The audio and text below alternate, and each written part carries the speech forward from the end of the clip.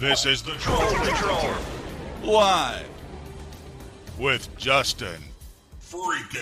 Welcome to the Troll Patrol. Live. It's a freaking Tuesday. I think it is Tuesday, right? Yeah, it's Tuesday. We've had a busy few days. I've been streaming every day. We had the Trump rally on Saturday. Debate on Monday. It's probably fucking Wednesday for Warlord over there in Britannia. Good evening, Warlord. How are you, my friend? Vacation after the election. The election is November 8th, so I'm less than a month away. I've also been churning out content like a motherfucker because, one, because it's the election, a lot of eyes are on me because of the, the debates, January 6th committee, the election and all that. Two, because of the way that YouTube is pushing shorts and stuff. Tell me to get back to the news already? Goddamn. The people have spoken. Here's your meme of the day. Me driving with the inside light on to prove my parents wrong. You guys have dome lights over in the UK? Is that even a thing? You drive on the wrong side of the road. It's not true. That's not true. Americans drive on the wrong side of the road. The rest of the fucking world drives on the right side of the road. Which is the left side of the road. Not the right. We drive on the wrong side, which is the right side. They drive on the right side, which is the left side. What up, Chainsaw, my friend? I don't know, like, you guys are primitive over there. I don't know if you don't have air conditioning. I don't know if you got dome lights in your cars. But, like, obviously I gotta jump right to the news because Warlord said so. I have no clue what you're talking about, railway strikes. We're gonna talk about the National Archives disputing Trump's claim. I don't even know which claim there's. Oh, that other presidential administrations held on to documents. That's what it was. I actually didn't know what it was. I'm not high enough for this shit. Republicans have a plan to hold Social Security hostage. Herschel Walker is doubling down on abortion. We're gonna go to the LA City Council where they have had their first meeting since the racist audio leaked. We're also going to hear from the councilman that was described in the audio with that racist language. Then we're going to jump over to South Carolina where a councilman and his family were shot dead. Wild story. I believe that happened last night, earlier today. Down in Florida, we're going to hear from both the defense and the prosecution in the case to see whether the Parkland shooter is getting the death penalty or life in prison. We're going to hear from both the defense and the prosecution. Going to hit you with both of their closing arguments. Charges have been dropped against, I'm going to fuck his name up. I do it every time. Adnan Syed. The topic of the podcast, Serial, recently had his sentence vacated. The state had the option to move forward with a second trial. They have decided not to. Meanwhile, the Texas Secretary of State says that Alex Jones unleashed hell on the people of Texas.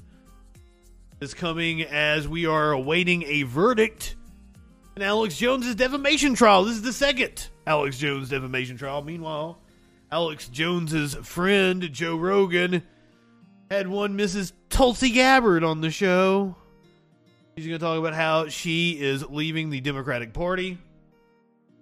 The Florida Surgeon General is upset about Twitter censoring him. The state apparently issued a proclamation about the COVID vaccine. I'm going to show you why Twitter labeled it misinformation. A Newsmax host says he was canceled for refusing to attack Tucker Carlson. You may have seen right-wingers be all upset over PayPal. I had no clue why they were upset over PayPal. So I had to find out so I could tell you guys. Kanye West. Yay, as they call him. Gayfish, as other people call him. Apparently showed an Adidas executive porn on his phone as some kind of a swinging your dick around move. My favorite move like that was when LBJ used to take people he was meeting with into the bathroom and then would take a piss in front of him right in the urinal and then swing his dick around when he was done. Just a big dickum. Just a big dickum. We might get around to talking about the controversy in the Chiefs-Raiders game last night. I don't really know what's going on. I don't watch the sporty ball. But the thing I'm really looking forward to talking about tonight, Matt Walsh. Matt Walsh, who some of you may know, has called me a formidable voice in the culture. Justin Freakin, the formidable voice in the culture. Clinically insane. Welcome. Cicero. Gotta make sure I have said what up to everybody. Matt Walsh. Sir. My girl Lizzo has no clue who your significant ass is. Absolutely no idea that you exist. And I debated on whether I wanted to play your fat phobia here on the show tonight. But I do. We're going to play you trying to call out Lizzo. And then I'm going to explain why you're wrong. Yet again, point out why Lizzo is a badass. And then, just because it pisses right-wingers off, we're going to watch Lizzo eat.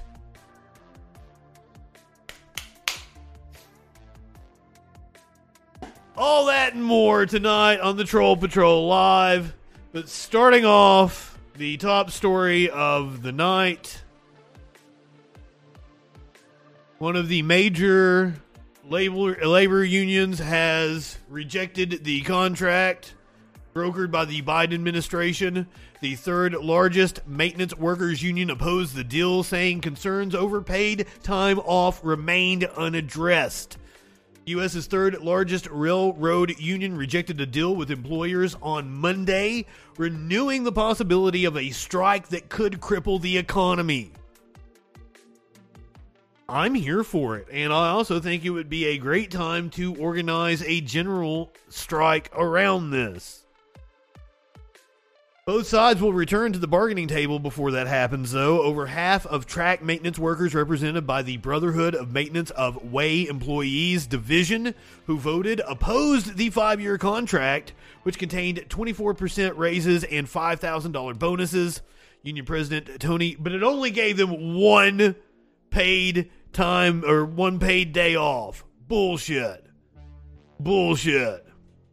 Union President Tony Cardwell said the railroads didn't do enough to address the lack of paid time off, particularly sick time, and working conditions after the major railroads eliminated nearly 1/3 of their jobs over the past 6 years. The group that represents the railroads in negotiations said they were disappointed the union rejected the agreement, but emphasized that no immediate threat of a strike existed. Because the union had agreed to keep working for now. For other railroad unions have approved their agreements with freight railroads, including BNSF, Union Pacific, Kansas City Southern, CSX, and Norfolk Southern. But all 12 unions representing 115,000 workers must ratify their contracts to prevent a strike. Another union, the International Association of Machinists and Aerospace Workers, initially rejected its deal, but has since renegotiated a new contract. Voting will be completed in mid-November, so we are looking at just after the election if a strike is coming. Let's hear how Yahoo Finance is covering this. I wanted to get the actual deets and the union side of it before we went to Yahoo Finance. Well, a setback for the Biden administration as a union representing 12,000 railroad workers. Ida, good evening. The possible contract agreement between freight rail companies and the 12 unions raising concerns once again of a possible nationwide strike. Yahoo Finance's Danny Romero and Rick Newman, both of them with me here at the desk today. Danny, let's start with you because you have been speaking to the unions directly. What's the very latest on where these talks stand? Yeah, so I spoke with Peter Kennedy. He is the chief. And I want to point out, why don't you have somebody from the unions on? I tried to find someone that had someone from the unions on, and I couldn't. Now, probably Democracy Now! Will do a great piece on this tonight. Maybe we'll watch that tomorrow, and they will have a union representative on. I wanted to hear from the workers, but it's kind of hard in corporate media to find that. Chief negotiator and strategist, and he says that the main reason why the union did not ratify this tentative deal goes back to the lack of paid sick time. So there is a supplemental sick leave plan that is on the table, but that doesn't include, for example, if your child gets sick and you need to take that day off. It doesn't include in that. So again, there's a discrepancy between what the union wants and needs and what the Presidential Emergency Board had put forward, recommended for this. Lenny, good evening. So, and in that deal, it included a 24% wage increase and also $5,000 bonus and an additional paid sick day. But from what the union has been and additional paid sick day discussions with the railroad carriers. And we'll have to, they'll have to wait and see, but it's 7 more unions are expected to vote from now until November 20th. Rick, I'm thinking back to when the White House stepped in and it was sort of crisis averted. You get the sense, are we at here we go again? I don't think so. So crisis averted until the midterm elections. Politically speaking, if this goes into has to be resolved after the midterm, just not a political crisis anymore. And everything Danny just said, this sounds like small potatoes, honestly, based on all the concessions they've gotten so far. They've gotten a nice pay increase, better working conditions. So this sounds bridgeable, honestly. But I guess we might, in terms of the political conversation, we might hear Republicans saying, oh, President Biden failed to get this deal done. Tones, good evening, my friend. Because, a strike would drive up the cost of everything that gets shipped by rail, which is a lot of stuff. But it's not going to happen. Remember the 5th of November. Political story. Andy, good evening. So much of this is framed in the context of the midterms. Right. We're, less than a month out. Danny, what's the sense right now in terms of the hard line that exists on these key sticking points you just pointed out? How long is this likely to drag out now? Well, like I said, they're scheduling more. Make no mistake about it. I'm all about breaking out the combat boots, the yellow vests, and the Guy Fawkes masks. Let's go for it. Discussions with the railroad carriers, but the railroad carriers actually responded when the union rejected this tentative deal. They said that they were disappointed, but this morning the union fired back, and we actually have a soundbite, so just take a listen to what they had to say this morning. Frankly, we're disappointed that the railroads were not willing to engage in discussions that would have resulted in paid sick days for our members. So, that's it. The path goes both ways on this, Exactly. Thank you, the representative of the workers, who has an amazing mustache. Look at that shit. And if you look at his jacket, he's a snazzy dresser. He's got a hell of a mustache. Peter Kennedy. He is the executive assistant to the president of that labor union. Good on you, sir. I like your quote and I like your mustache. The Biden administration also mulling over a plan to change the classification of gig workers. A labor proposal could upend the rules for gig workers and companies.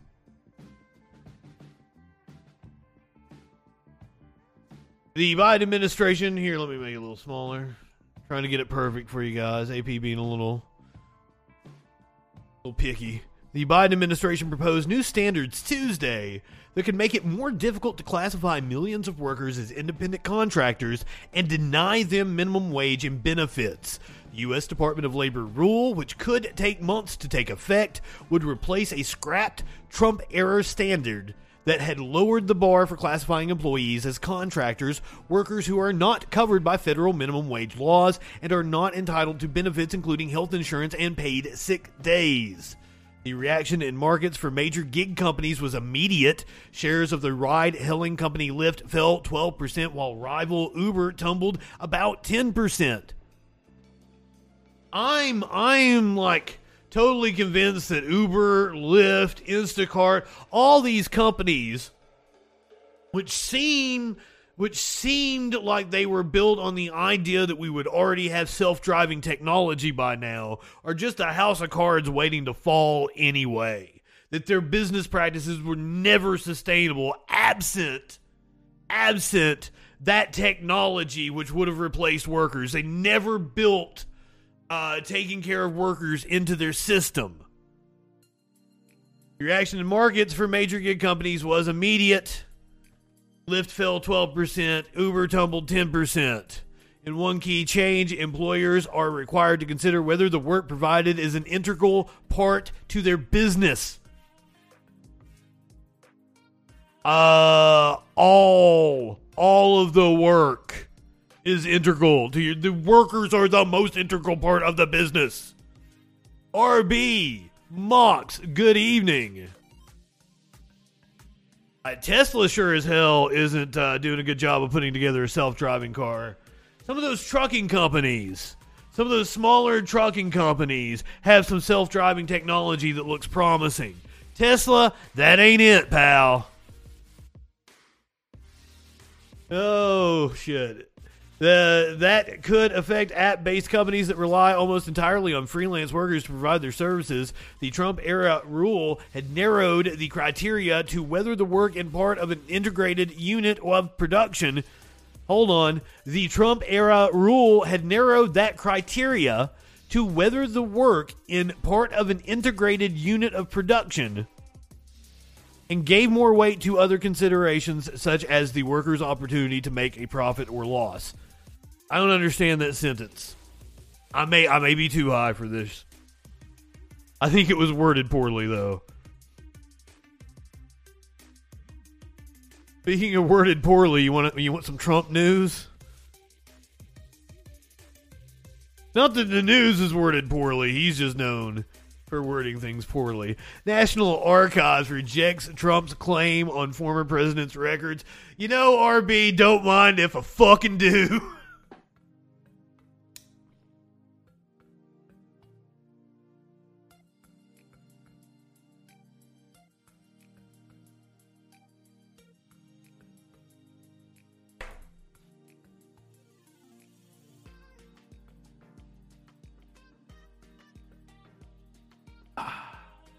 National Archives rejects Trump's claim on former president's records.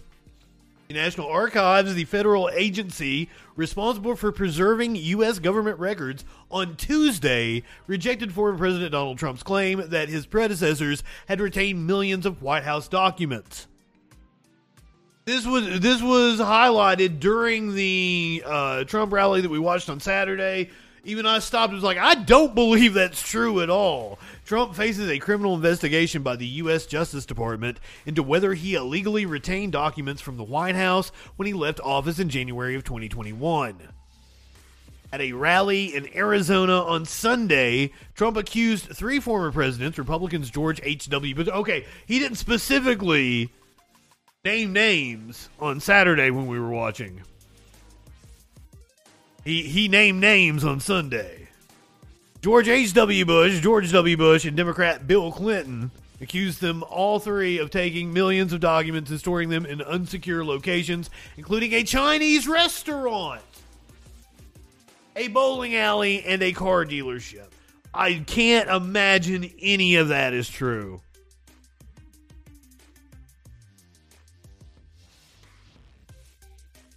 Just because it's going to piss right-wingers off, we're going to watch Lizzo eat some shit.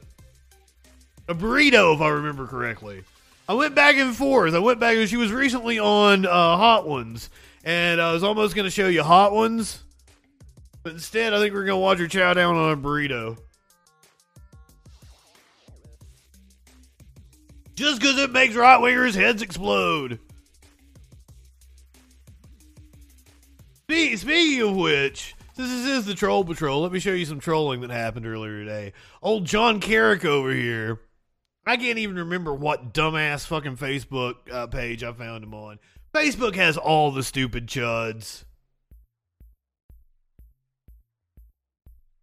Oh, but John Carrick followed me over to my page and commented on a freaking news. Told me someone has to care about the direction our country is heading, and I sure would not refer to it as experience moderation in any way, shape, or form, but thank you for your feedback. It was Elon Musk, that's what it was. And I told him he wasn't being censored for his political views. And I was like, I do care. I'm very politically active, but I care about the real issues our country is facing, like the price of health care and education, workers' wages, and wealth inequality. I'm not complaining about made-up accusations of censorship like you. You are parroting right-wing talking points about censorship. They claim censorship is a marketing tool to get idiots like you to share their content. I think I might have found him on PragerU, come to think of it. Well, I don't see any reason to anything else by you. You're rude, crude, and totally fucked up. Oh, and you're blocked. And he did indeed block me.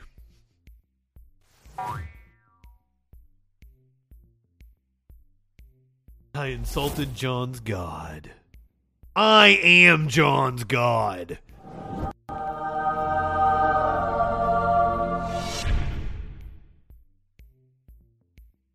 So yeah, this show was originally supposed to be me live trolling people like this, but I kept getting banned on Facebook, so it turned into me reading the news.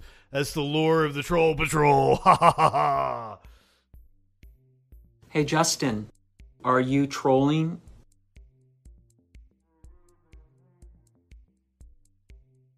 The Republicans are cooking up a plan.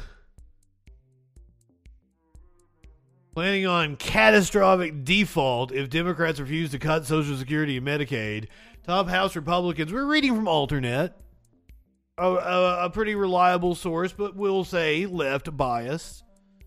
The top House Republicans are planning to threaten to shut down the U.S. government by refusing to raise the debt ceiling next year in a scheme to force Democrats to cut Social Security, Medicare, and Medicaid should they win the House in November, critics warn, pointing to a Bloomberg report. Social Security and Medicare, if we have split government, the odds of a government shutdown just skyrocket. And a lot of people are predicting split government. I think the Democrats fare better than what polls and pundits are giving them. I think they overcompensate. Since 2016, they have overcompensated. I think the Democrats are poised to do better than a lot of people expect. I think they're going to barely hang on to the House, and I think they're going to expand their seats in the Senate. I think they're going to end up with 52, 53 seats. I'm even more confident in that after we watched Tim Ryan and J.D. Vance. I wish they would stack the court. Is it a possibility? I don't know. If in a perfect world, if they end up with 53 seats in the Senate and they hold on to the House, and Biden faces a significant challenge from the left in a 2024 race, then stacking the court may be in play. But I mean, that's a perfect world. That's a far out scenario. Mox, that would be Pennsylvania, where John Fetterman is that's a gain for Democrats, where John Fetterman is almost certainly going to beat Dr. Oz. Ohio, where Tim Ryan would be replacing a Republican, Rob Portman. Should the Democrats win in Ohio, that would be a gain for Democrats. So there is 2 seats. I think Herschel Walker is going to lose in Georgia. In North Carolina, the Bulldog, not Bulldog, that's New Hampshire. In North Carolina, Beasley and Bud. Bud can win that seat. and that's still a wash because it was already in Republican hands. I assume they're going to hold Nevada with Cortez Masto. Laxalt is a nut job. We saw him at the Trump rally. It does not look like we're going to get a debate between Cortez Masto and Laxalt in Nevada. But Nevada traditionally, the polls always say it's going more red than what it does. So I think Cortez Masto is going to hold on to that seat in Nevada. I think Wisconsin. Mandela Barnes is an excellent candidate who has already won statewide office as lieutenant governor. We've seen one debate already. Thursday night, we see the second debate between Mandela Barnes, the Democratic nominee for Senate in Wisconsin, taking on Ron Johnson, quite possibly one of the dumbest people in the Senate. And that would be a pickup, so that would put the Democrats at 53. And they stand a chance in Florida. Hold on, let me pull up the debate schedule. We still get a Demings-Rubio debate in Florida. And Demings is closer. That is on October 18th. So is that a week from tonight? We get Val Demings, Marco Rubio in the Florida Senate. We're going to be watching the Florida Senate debate. Colorado is going to be close. If that might be a pickup for Republicans. But we're going to watch the debate for the Colorado Senate seat between Bennett and O'Day on October 19th.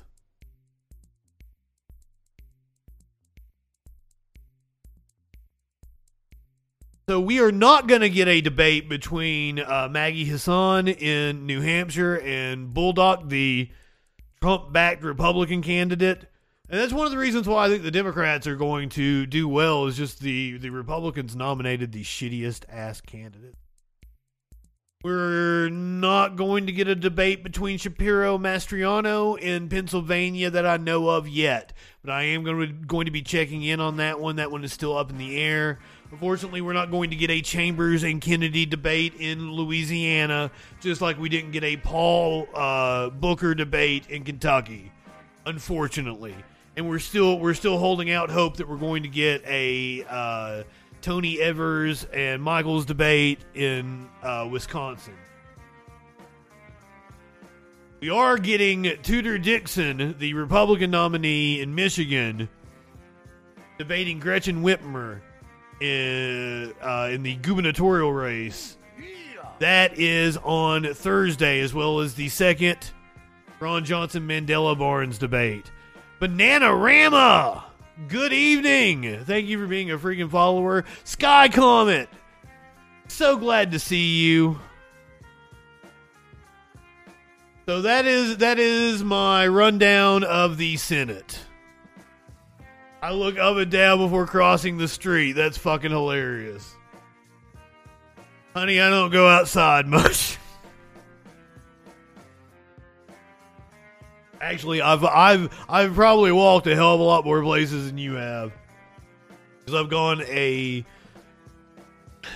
I've driven a lot, because I've driven for work in a lot of my jobs in my adult life, and I've also not had a vehicle several times in my adult life, just because I don't want one. All love, baby. Up yours, woke moralists.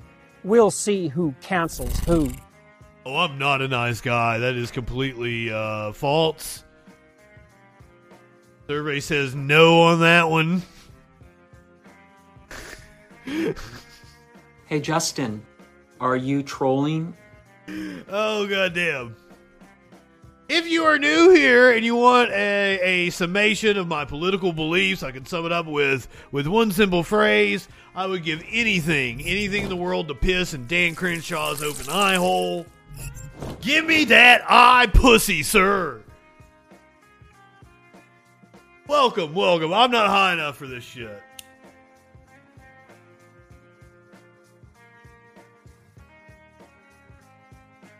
I'm Justin Freakin. I do a rundown of the news Sunday through Thursday. On Friday nights, we do a comedy show where we explore odd and interesting stories and just make fun of shit. Try to leave the politics behind. Because it gets depressing. I've got some depressing stories tonight, too. There's some death coming at you. But first, we're going to laugh at Herschel Walker. He is doubling down. And, guys, the Herschel Walker, Raphael Warnock debate, that is this Friday. That is this Friday before the Friday Night Freak Show.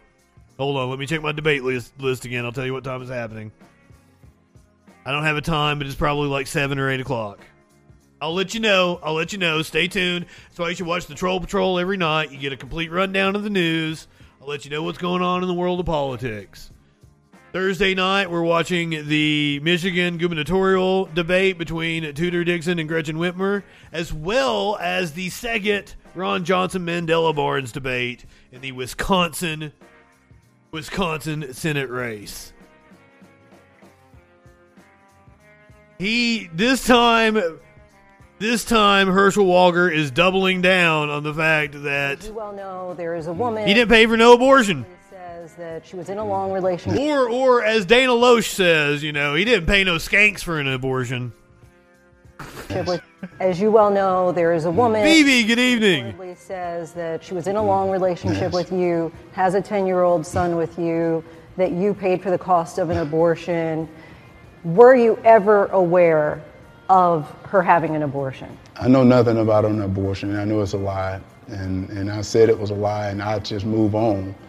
And that's why I say it's sad that people say October surprise, but you're destroying families. And Sir, you destroyed your family with your actions. I can't believe he is doubling down on this and saying it's a lie. We just need to move on. No, motherfucker, you are lying. That's why we can't move on. Do you think we're stupid? Do you think we're fools? Do you think we're stupid? You think we're fools? Herschel? No. And I said that this race is too important for me to give up or for me to stop. So October surprise is not going to faze me. I know initially last week you were saying you weren't even sure who the woman was. But which is true. Long live skanks. I was not skank shaming anybody. And have you had a conversation with her? Not at all. So I didn't know who it was until last week. And I went, oh. And I said, that's not true. This man goes beyond sexual anarchy. You live in sexual anarchy? Proper sexual anarchy requires consent. Requires aftercare. It requires being a good partner. That is what proper sexual anarchy is. This man is in like sexual feloniousness. He's fucking threatening people's lives. He's like blackmailing people and shit. No. I get blackmail is not the right word for this. But they still ran with it, and so I said, that's not true. I would say that's a lie. I call it a lie. I'm calling you a liar. Right now, I said I'm going to go back to campaigning, and people can continue to do whatever they want with the story. If I can just get you to say a yes or a no, did you ever have a conversation with this woman at any time about an abortion? No. Did you ever, to your knowledge, give money to pay for the cost of an abortion? No. Is she lying? Yes, she's lying. Literally has the receipts. You can't just say she's lying. She has the receipts. It has your name on it. My God, right-wingers are morons. Right-wingers are just absolute morons. The dumbest fucks walking the planet. Chip libs are pretty bad, too. Let's go to the L.A. City Council. What a wild story this is. After racist leaked recording, Los Angeles City Council president takes a leave. Joe Biden is calling for their resignations. Come on, man. Leaked audio of a conversation, we played it last night, between some of Los Angeles' top political players that included racist remarks, has cascaded into multiple resignations that came to a head during a rowdy and at times chaotic city council meeting on Wednesday. let's get the, hold on, I have a video talking about the city council meeting. We'll get the local news hit on this.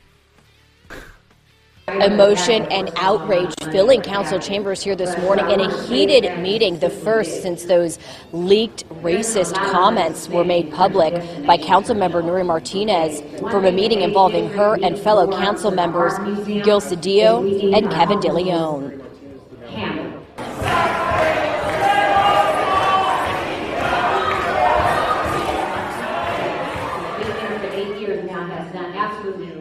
No. Be sure to point out the bullshit that the auto mod is taking out. The reason the auto mod is kind of strict instead of anything goes is because I've had a couple hate raids.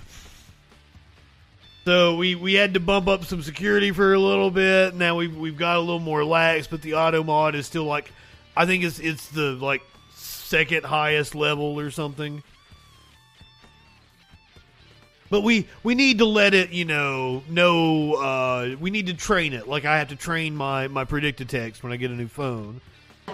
This morning, the chance of demonstrators filling council chambers, city council unable to... Oh my God, the Groyper incident, exactly, Phoebe. So Sparkles got a notification of what was going on in the Discord. She's like, they just came in, they shit all over the place. They shit and pissed everywhere. I had to clean it up.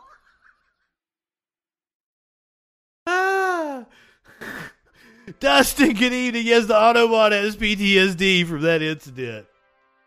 I didn't know what was going on. And I had just like gotten my YouTube back or something. Or no. That night, I had been sober for like 2 or 3 weeks. I'd gone through a dry spell. I didn't have any money, or my pot dealer was out or something. I don't even remember what it was. And I had just gotten stoned. And we're watching a committee hearing. And like Bernie's talking at a committee hearing. And I'm just like enjoying it. And getting stoned as fuck. And all of a sudden, a bunch of people were subscribing, and they had weird names, and there's all kinds of just anti-Semitic remarks in my chat. And Dalton Codheffer calls in, and I think, and even some people in his chat were like, "Why did you do that to him? That wasn't cool. Like, he was cool to you when you called in." And he said I blasphemed his God, and that's why he was okay with treating me like that and getting my my Twitch taken down. Last time I heard anything about Dalton Codfelter, I think I said his name right that time. Fuck. I meant to say it wrong. Last time I heard, like, he got really drunk with a neo-Nazi or something, and they said some like pretty bad shit, which doesn't surprise me. Yeah, it's the troll patrol, and he's like, I'm gonna troll him. Well, like, he didn't expect me to like talk the way I talked to him, but like, he just came in with F-bombs flying, and I like turned it around, because like, I didn't think about violating terms of service. Like, I in my life use the F slur because I suck a little dick. I suck a little dick sometimes. So if somebody comes at me with that word and tries to use it as a slur, like, I start calling myself that word and stuff. And then like we're discussing like the meaning of the word and stuff, and I didn't even think about me violating terms of service doing it. Oh, it goes deeper than that, Phoebe? Oh shit. You're gonna have to catch me up on it. I'm sorry to interrupt this story about the LA City Council. The chat got me off track with the story of the time the Groypers came in here. Because this fucking story is wild. Let's go back to the beginning. This is the city council. This is the first meeting since the racist audio from the president and a couple other city council members was leaked Biden has called for resignations. Emotion and outrage filling council chambers here this morning in a heated meeting, the first since those leaked racist comments were made public by Councilmember Nury Martinez from a meeting involving her and fellow council members Gil Cedillo and Kevin DeLeon.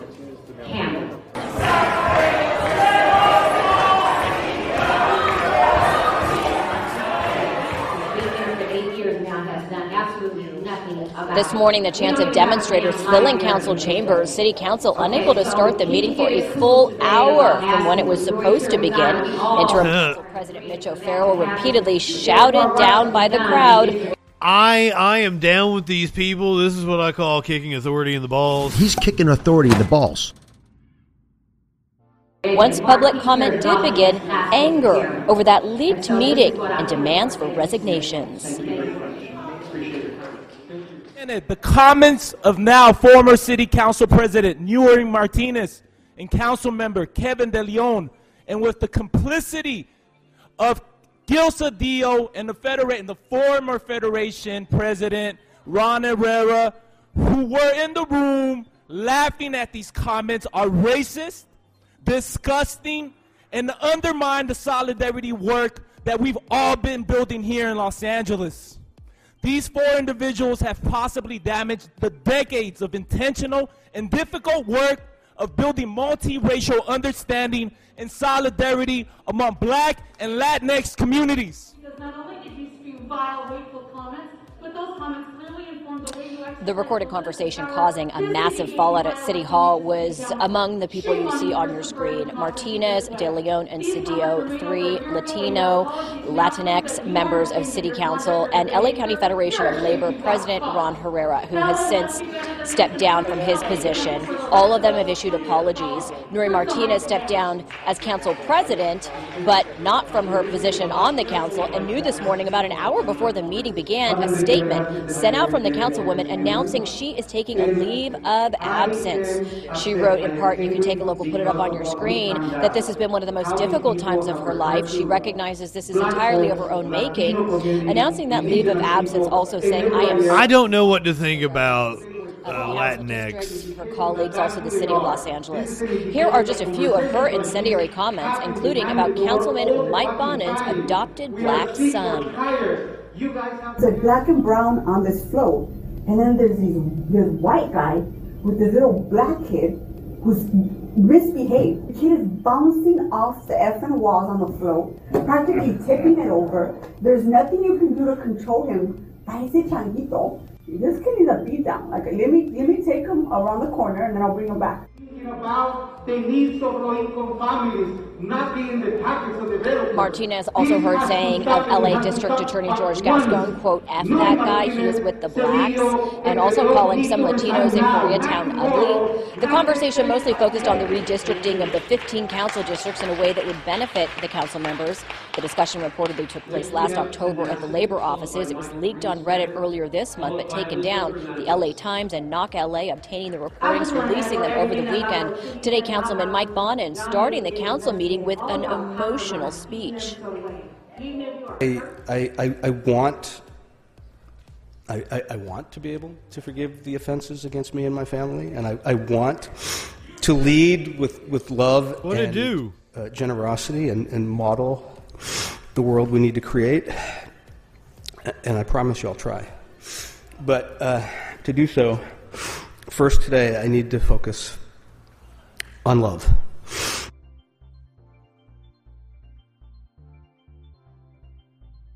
I've got the full comments by him if you guys want to listen to them. He was the councilman that was being addressed in the racist comments by the president. Good morning, everybody.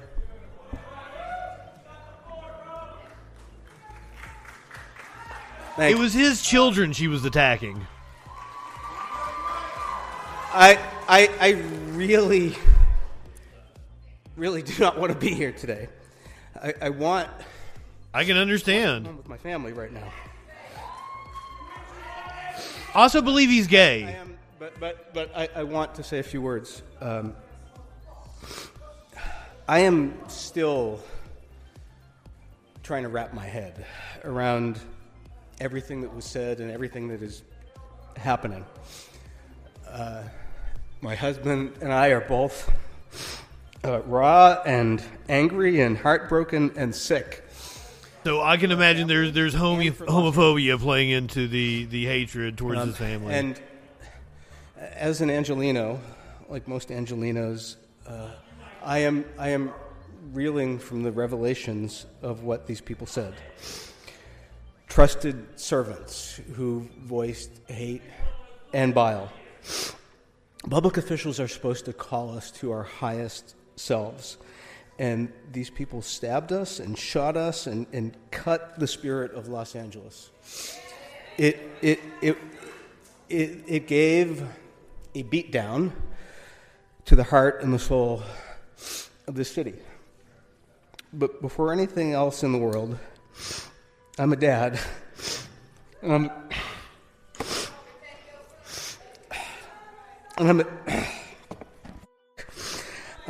am a dad who I'm a dad who loves his son in ways that words cannot capture. And I take a lot of hits, and hell, I know I practically invite a bunch of them. But my son, man, that makes my soul bleed, and it makes my temper burn. And I know I'm not alone, because Los Angeles has spoken, and it feels the same way. And I also knew that the tapes contained much more, learned even more in the past couple of days, much more than the comments about my son. And as I'm sure they did. As the white father of a black child, you stumble and you fuck up, and you try to do your best to be a parent and an ally.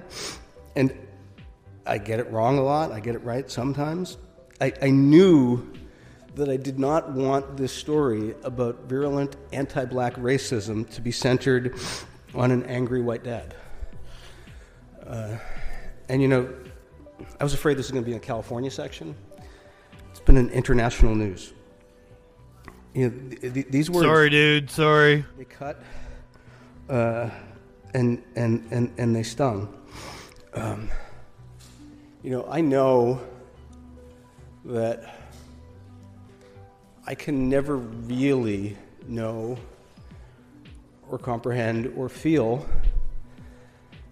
the weight of the daily relentless racism, anti-black racism that my son is going to face. But man, I know the fire that you feel when someone tries to destroy Black Boy Joy. There are a lot of people who are now asking for forgiveness. And asking for forgiveness is a good first step. But, well, it's a second step, because first you must resign and then ask for forgiveness.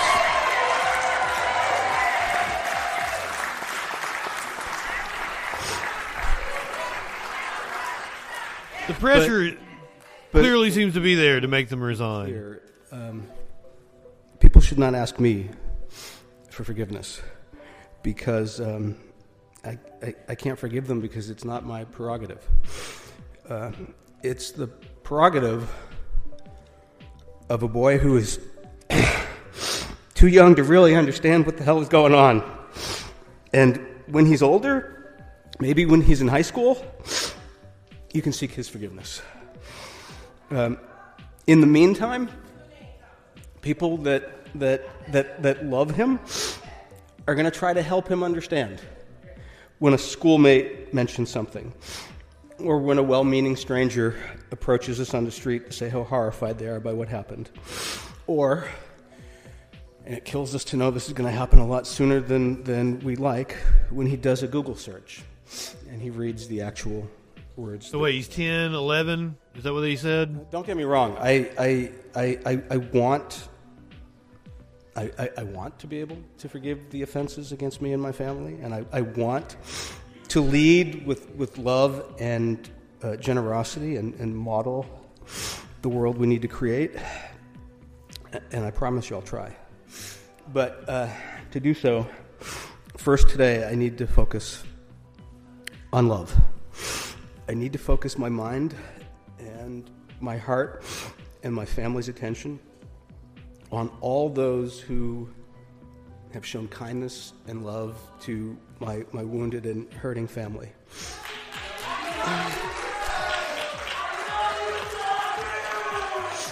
On these tapes, I have heard the worst of what Los Angeles is.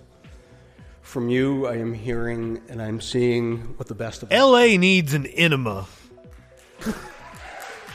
From the sheriff's department to the city cops to the city council. The city has a very big heart. And Los Angeles is going to heal. We can be, with a lot of work, a city where our reality matches our aspirations. We need to be a city that doesn't just issue a statement of indignation over something like this, but does the work to make sure that no little black boy, no young Latina, no kid anywhere hears this, and that no community feels disenfranchised and disempowered. And I have more than hope in the pain and all of this. I have more than hope. I have faith that can happen. Thank you.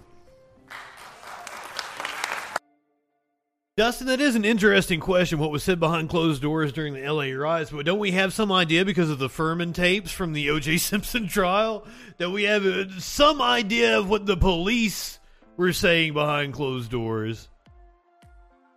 We've just reported on scandal after scandal in LA.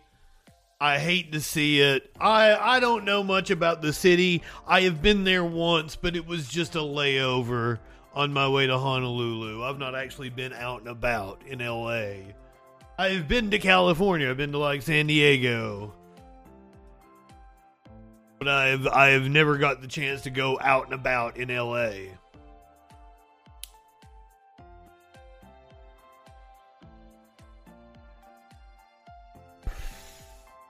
And I hate that. I want to do that sometimes. LA seems like my kind. I feel like I would fit in better in New York, but I would like the weather better in LA. New York or Portland, kind of more my style. I don't know. One of these days I'll end up in an actual city somewhere. San Diego was amazing. I loved San Diego. All right, when we come back from the other side of the break, unfortunately, I got some real downer stories. So if you don't want to be around for the Parkland shooting, defense and prosecution's closing arguments, we're going to listen to those. Those are only about 3 minutes each. A South Carolina councilman and his family were shot dead. I'm sure that's a wild story. And we're going to talk about Alex Jones. So if you don't want to be around for that, give it about 20 minutes, 25 minutes. And then you can come back in for Tulsi on Joe Rogan. We're going to talk about the Florida Surgeon General. He's upset that his misinformation got banned from Twitter, but they put it back up. I'm going to show you why it's misinformation. Newsmax host is claiming he was canceled for not attacking Tucker Carlson, and I teased it earlier. Matt Walsh, man. Lizzo doesn't know that you fucking exist. You are insignificant. She is one of the most talented people on the planet. But since she doesn't know that you exist and you wanted to get on your show and throw out some fatphobic bullshit and trash my girl, I'm going to tear you a new asshole. I'm going to show why you are wrong, why Lizzo is a badass, and then we're going to watch her eating just because it's going to piss right-wingers off. And if we get to it, we might talk about this football game. There's apparently some fuckery in the footy ball game from last night. I don't know anything about the footy ball. But we might delve into that and get the lowdown, all that and more on the other side of the break here on the Troll Patrol live.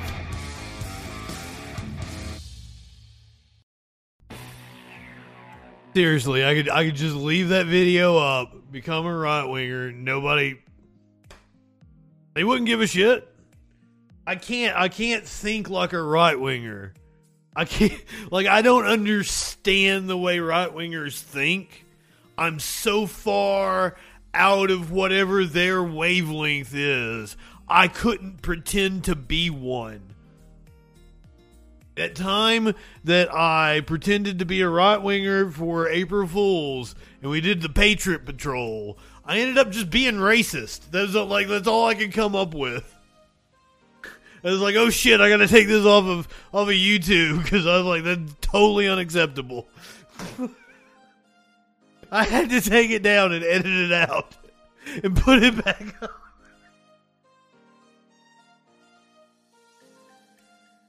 So I don't understand how to be a right winger.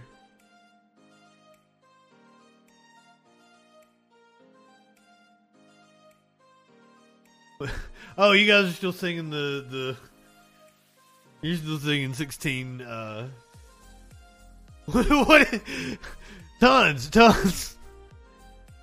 I've got tones in here in the chat so often I was fucked up on the actual title of the song. You're gonna mentor me about what? I've got to figure out how to say your name here. Musalapsi? Mussalopsy? Musopsalopsips?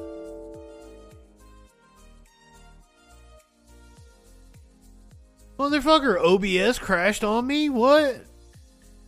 That's nonsense. What are you gonna mentor me in? This is like the second time this happened to me in the last couple of weeks.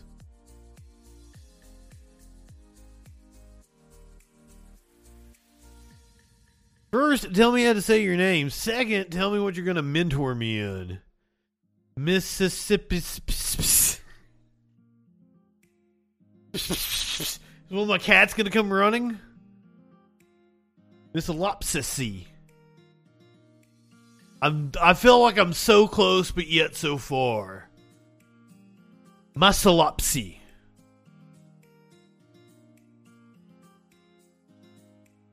Mesalopsy. I don't know. I'm just gonna ignore the thing that says OBS has crashed.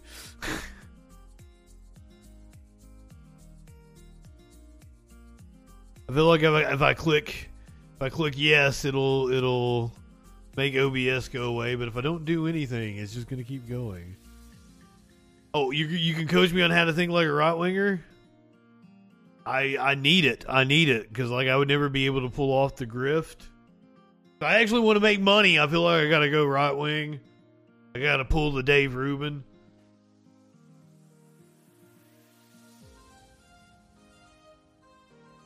But I also I feel a obligation.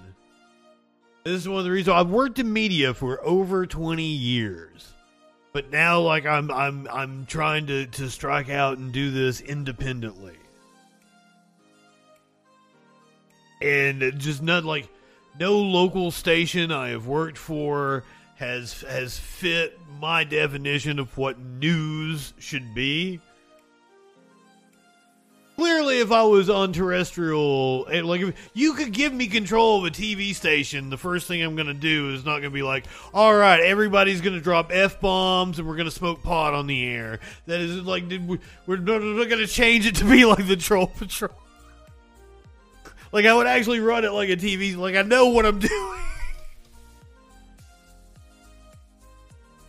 But my suggestion to the TV station that I worked for was that, and this was 2016 time, 2017, I'm like, the future is in content that can go viral and is more evergreen. So, on broadcast television, you kind of get in the habit of always saying today and this and blah, like this afternoon, and always being immediate because of the immediacy of television. You really wanting to stress the urgency. But like I was suggesting that the anchors, they're the ones doing the rapid fire stories, and then you cut to your reporters that have done a package, and the package needs to be 3 to 5 minutes because that's what goes viral on the internet, and it needs to be more evergreen. It's about something that's happening in the community. It's about a story they've looked into, and you're not putting that immediacy of like, oh, today this happened, blah blah blah, and we've delved into this. And it's breaking news, but they went the opposite way. They wanted to sensationalize everything. And I was like, no, you want to do these little news pieces that you can then cut up and put on the internet, and then they'll go viral, and it drives people to watch the live show more.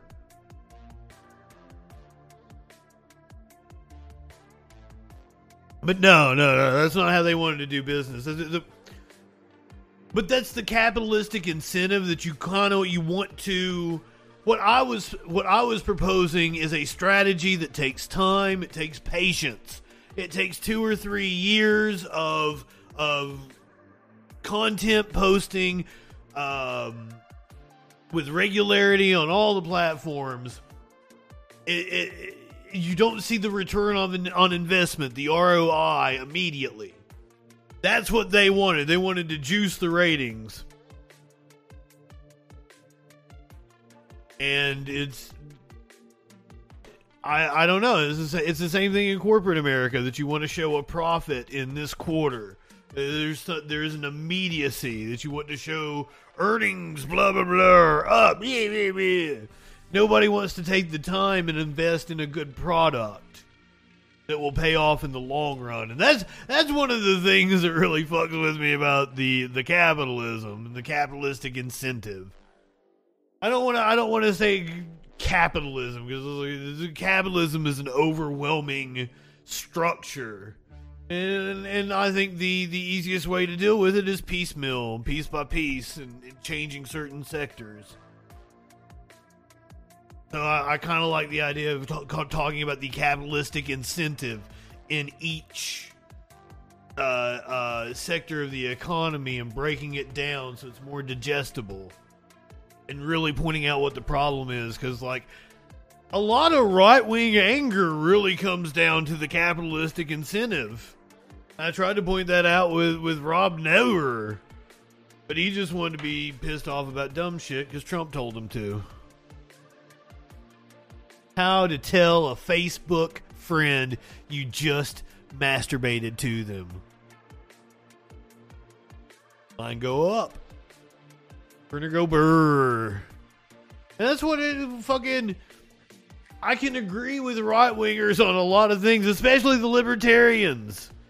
We saw that with the... What debate was it? We've watched so many goddamn debates now. Was it Nevada? We watched the Nevada debate? What debate did we watch? Where's my debate list? And there was a libertarian. Oh, it was the Arizona debate. We watched the Arizona debate, and they had a libertarian. And like, there's so much stuff that I can agree on, but then when it comes down to it, they're like, but the solution is freer markets. And it's like, no.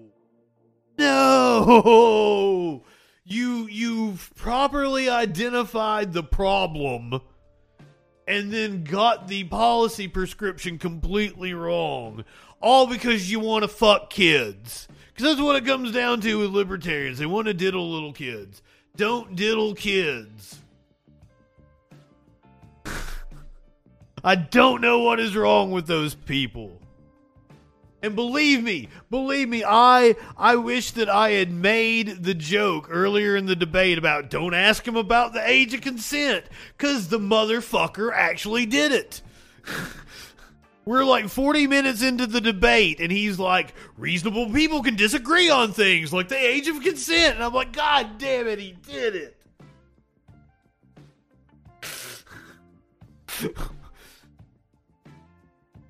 Weirdo motherfuckers.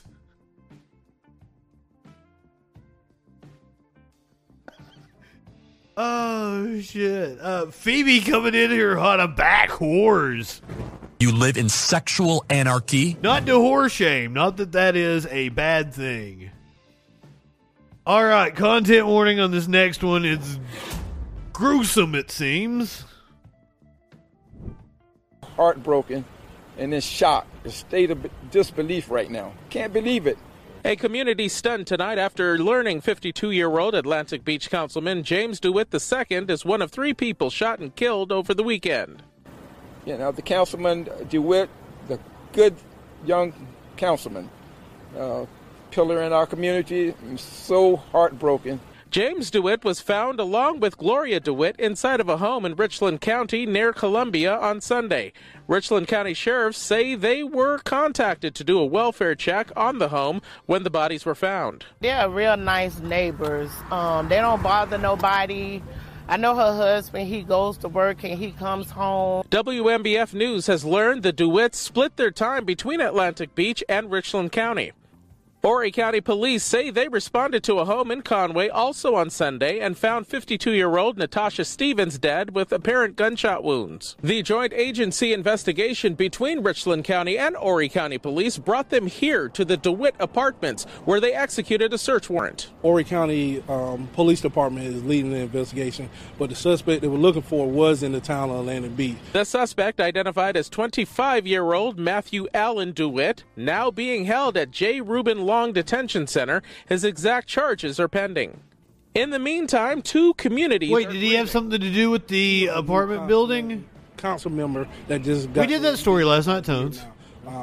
He always... That's the kid that was eating the hamburger. The beach. He's been good to the police department. When I first met him, I really liked him. I said, this is a cool guy. He's just down to earth, you know. He's just real mellow, you know. And like I said, I hate it. I'm in shock now. I just can't believe it, man. I am so hurt. I'm so hurt. Investigators say the suspect and the victims are related, but a motive for the shootings has not been released. In Atlantic Beach, Eric Richards, WMBF News. Oh, you're cool, Tones. No, we're like I once again talking about like broadcasting techniques. I always wonder like what I should do when somebody brings up a story that we've covered.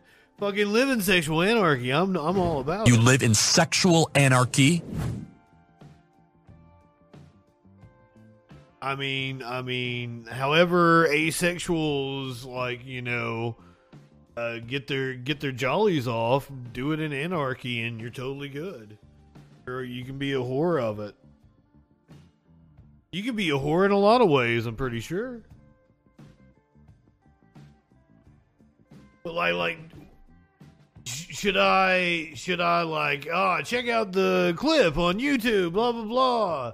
When somebody brings up a story that we covered as a way to, like, as a broadcasting, or does that make me an ass on streaming? Like, these are the conversations I have with myself in my head. Ooh. Because we did indeed do that story. I even clipped it for YouTube. Cop fired for shooting innocent teen. And as well he should be. I can't believe, and like it is something I ranted about last night because I can't believe the kid was charged. They dropped the charges, but they have a right to charge him later, but we're not going to shackle him to his bed. Holy fucking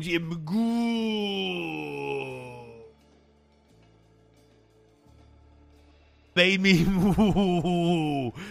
want to do some things I can't say because of TOS.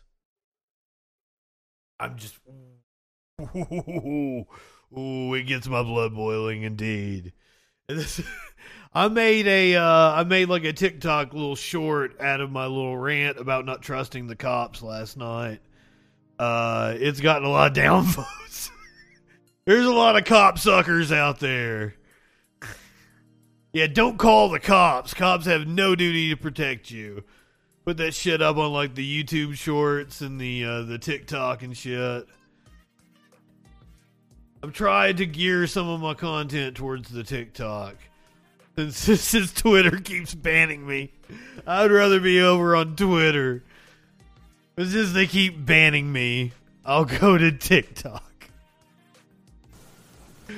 Okay. Let me hit the content warning for this one.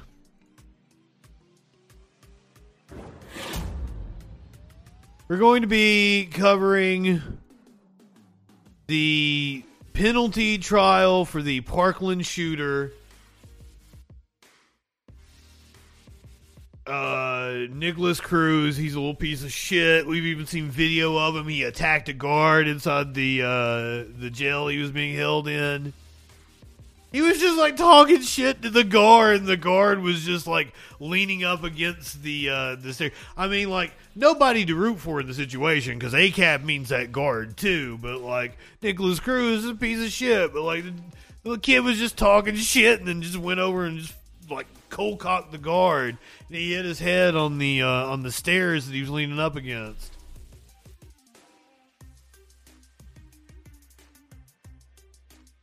But this is the defense, and I think I've asked you guys in the chat several times, like, this is one of those cut and dry cases where I might be able to be convinced that the death penalty is warranted, because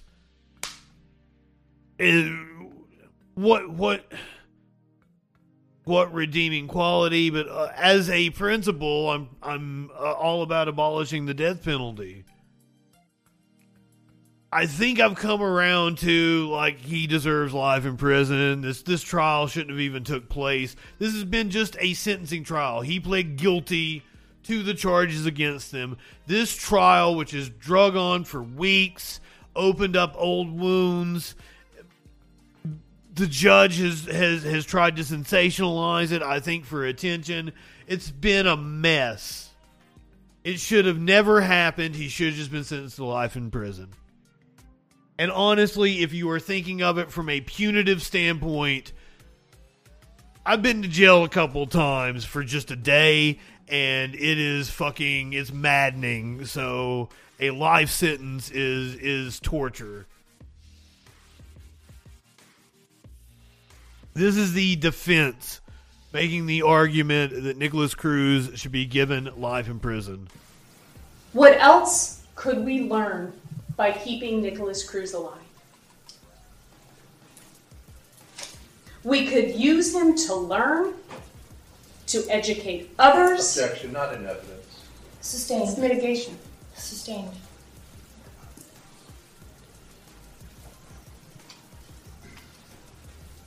Mentally. And also, I feel sorry for this defense attorney, the whole defense attorney. They're public defenders. They are underpaid. They are overworked. And my God, is this a high-pressure trial. Individuals that are not mentally ill do not take their hemorrhoid blood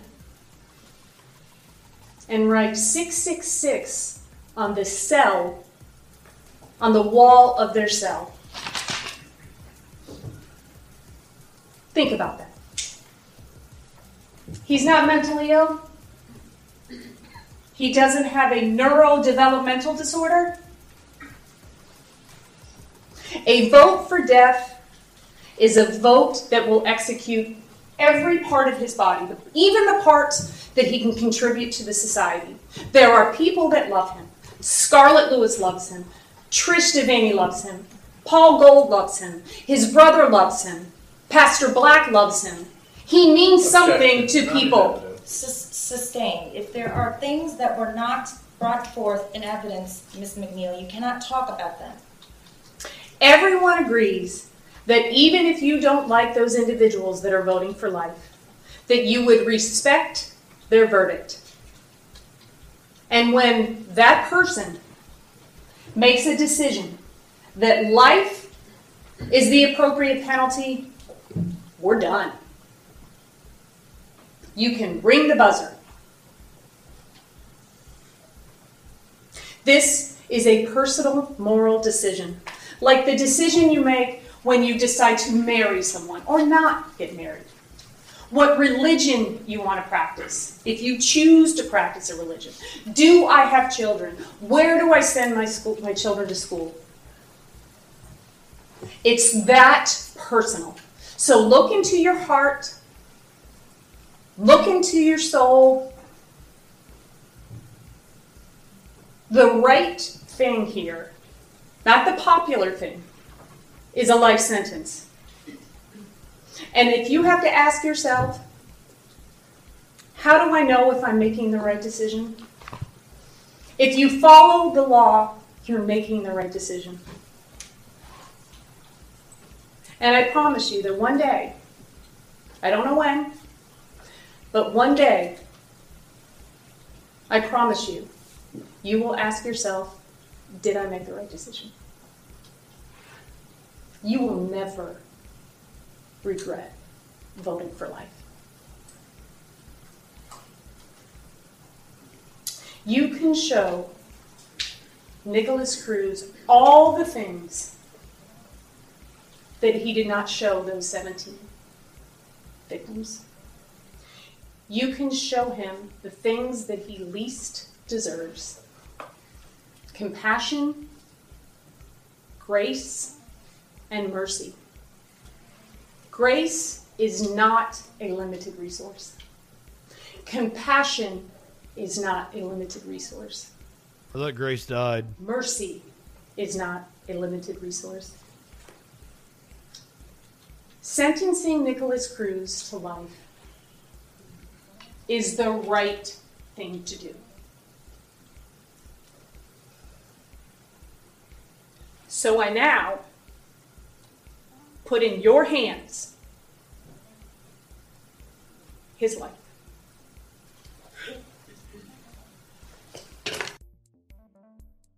There were parts of that I found effective, but overall, she didn't do a good job. But as I said, I feel really bad for her.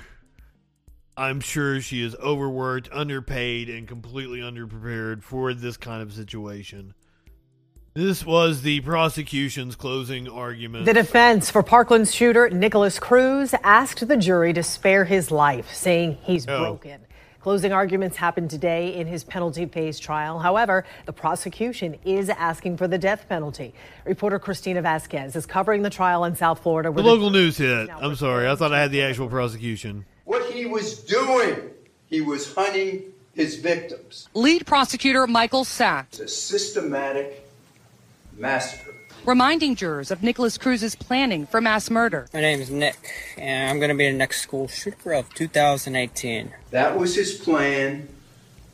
He carried it out. And the brutal way medical examiners had testified about how they died, to include Jamie Guttenberg. And as she runs, he shoots her and hits her in the back. It severs her spinal cord. Gina Montalto's father shaking his head in anguish when Satz reminded jurors of his daughter's defensive and contact wounds. The end of that M&P 5.56 AR-15 style rifle was right up against her chest. Telling jurors the state has proven beyond a reasonable doubt his actions were cold, calculated, and premeditated, heinous, atrocious, and cruel. It's unrelentlessly cruel.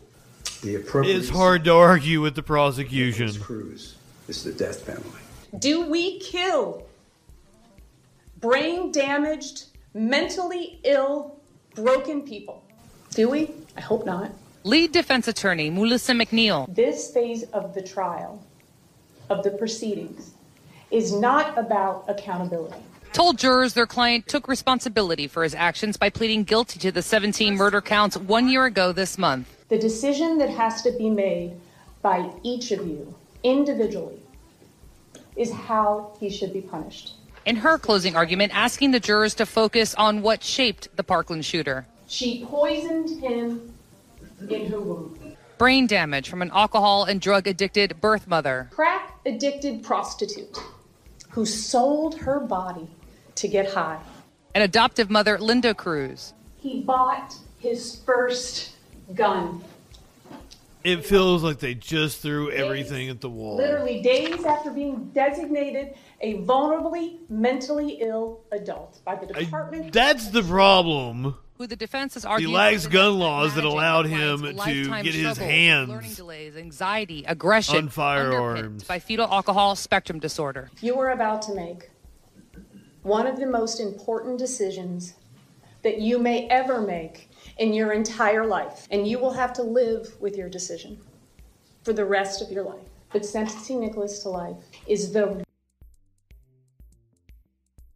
reinforcing that they will have to live with that decision is probably the best thing she could do, but it's an impossible situation. It's an impossible situation to be in.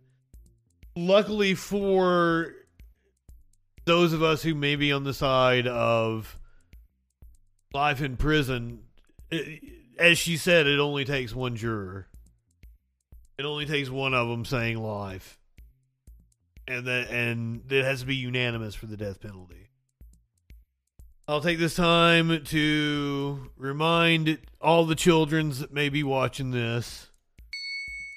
Shoot up drugs, not schools.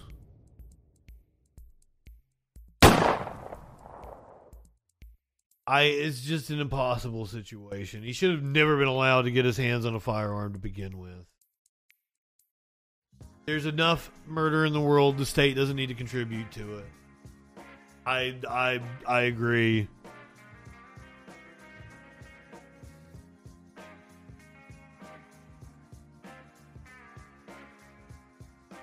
This is kind of a feel-good story when it comes to legal battles, I think. This morning, I instructed my office to dismiss the criminal case against Adnan Syed following the completion of a second round of touch DNA testing of items that were never tested before. Those items include skirt, pantyhose, shoes, and jacket of Miss Hae Min Lee. My office received notice of these results on Friday. This morning, I personally reached out to the victim's attorney to inform Miss Lee's family of the DNA findings and my decision to dismiss the case. We attempted to wait for confirmation of notice before releasing anything publicly, but we still, at this point, have not heard back from that attorney. Equally heartbreaking is the pain and the sacrifice and the trauma that has been imposed not just on that family, but Adnan and his family, who together spent 23 years in prison for a crime as a result of a wrongful conviction. Although my administration was not responsible for neither the pain inflicted upon Hae Min Lee's family, nor was my administration responsible. You didn't have to say that, man. You did not have to say. You are a representative of the municipality that did that to him. You are speaking on behalf of that government. It has nothing to do with whose administration it was. Just fucking suck it up, ma'am. You did not have to preface that.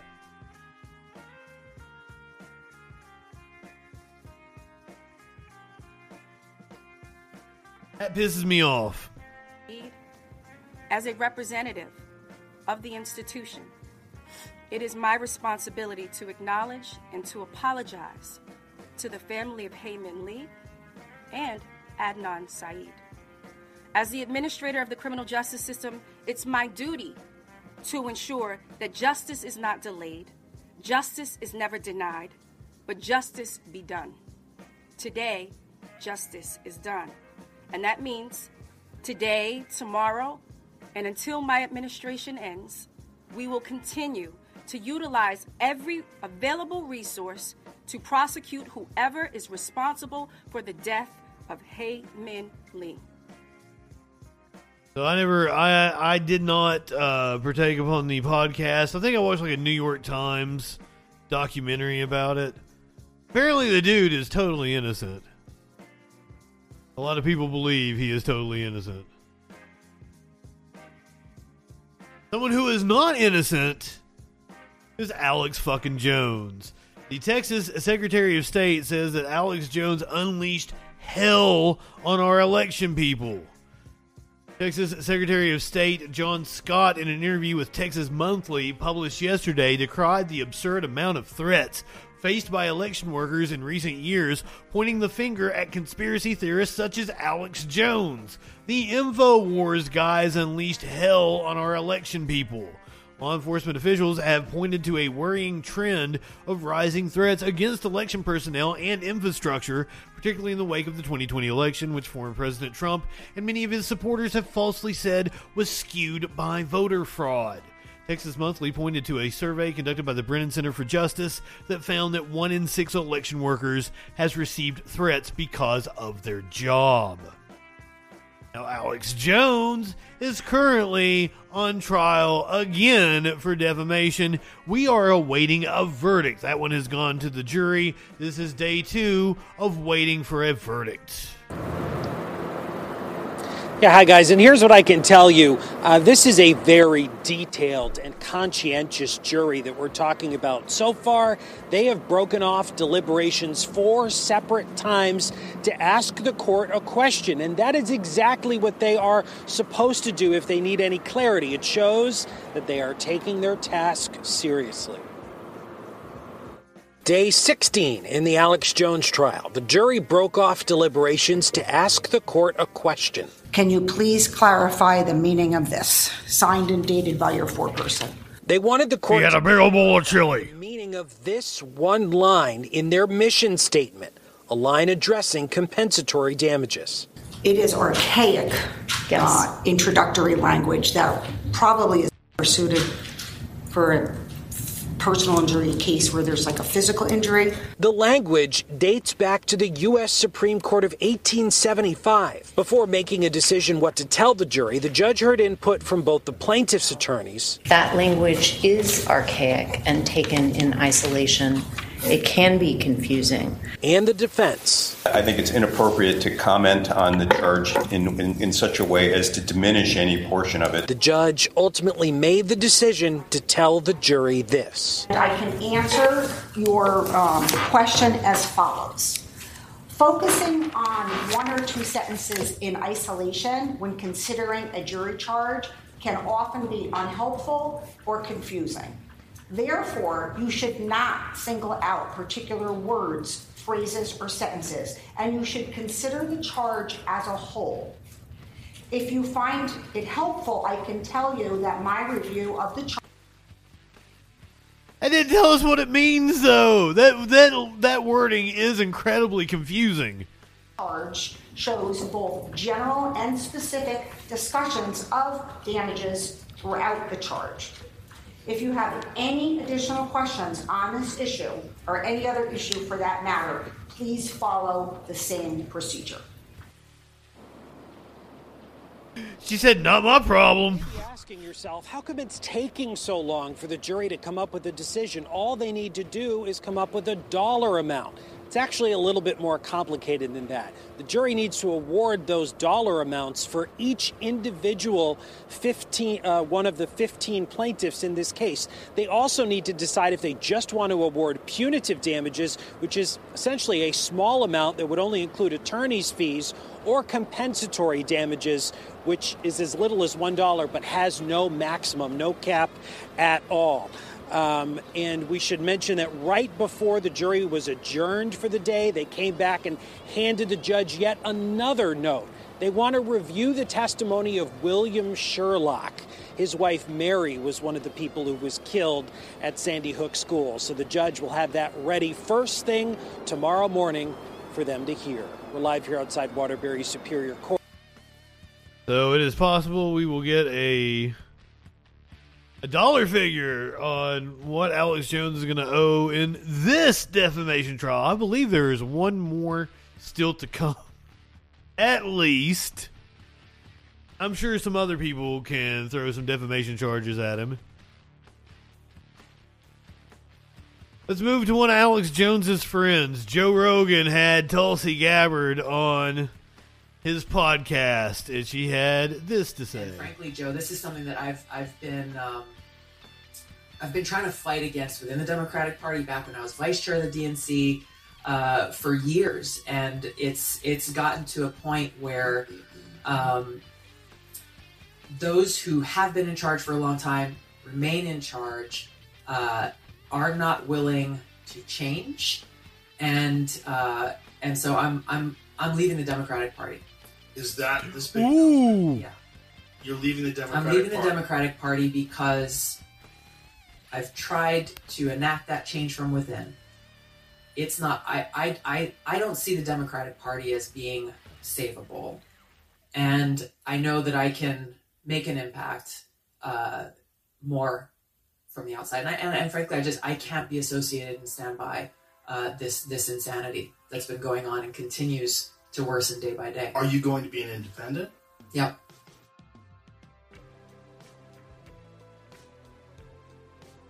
Tulsi Gabbard was a Democrat?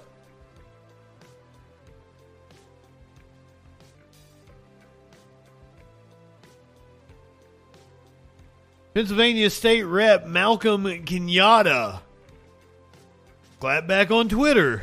Wait, Tulsi Gabbard was a Democrat? I would like more clarification. You want to give us more clarification, Tulsi?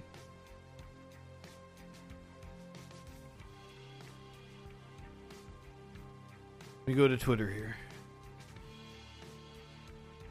In today's Democratic Party that's under the complete control of an elitist cabal of warmongers who are driven by cowardly wokeness, who divide us by racializing it. Ooh, cowardly wokeness. Up yours, woke moralists. We'll see who cancels who. I'm sure she's one of the wokes have taken over the military types.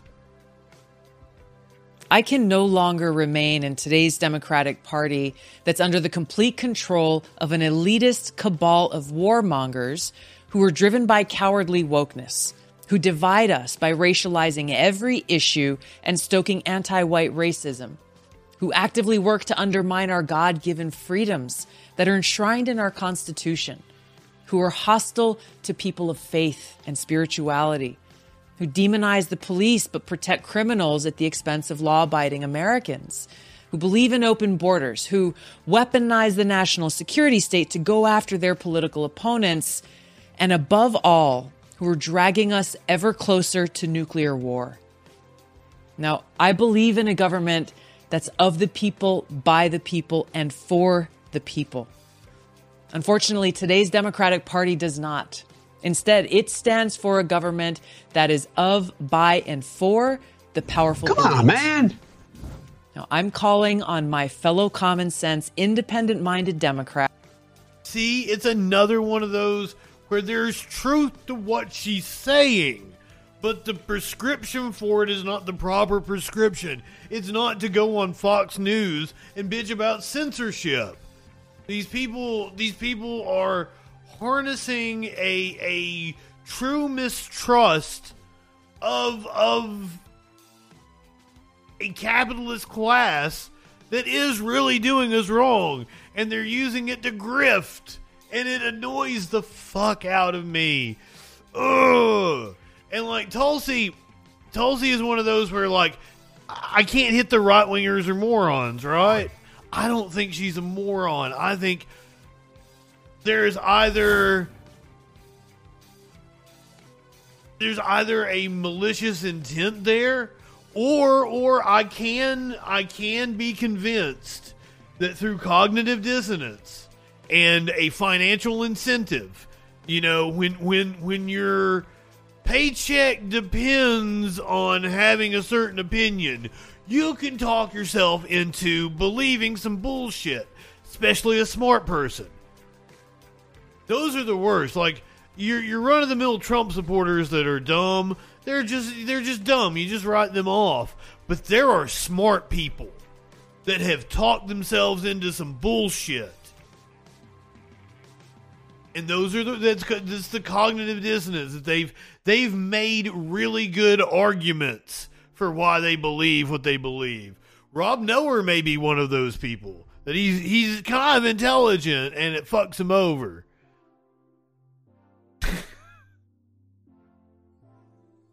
RB, don't be creepy.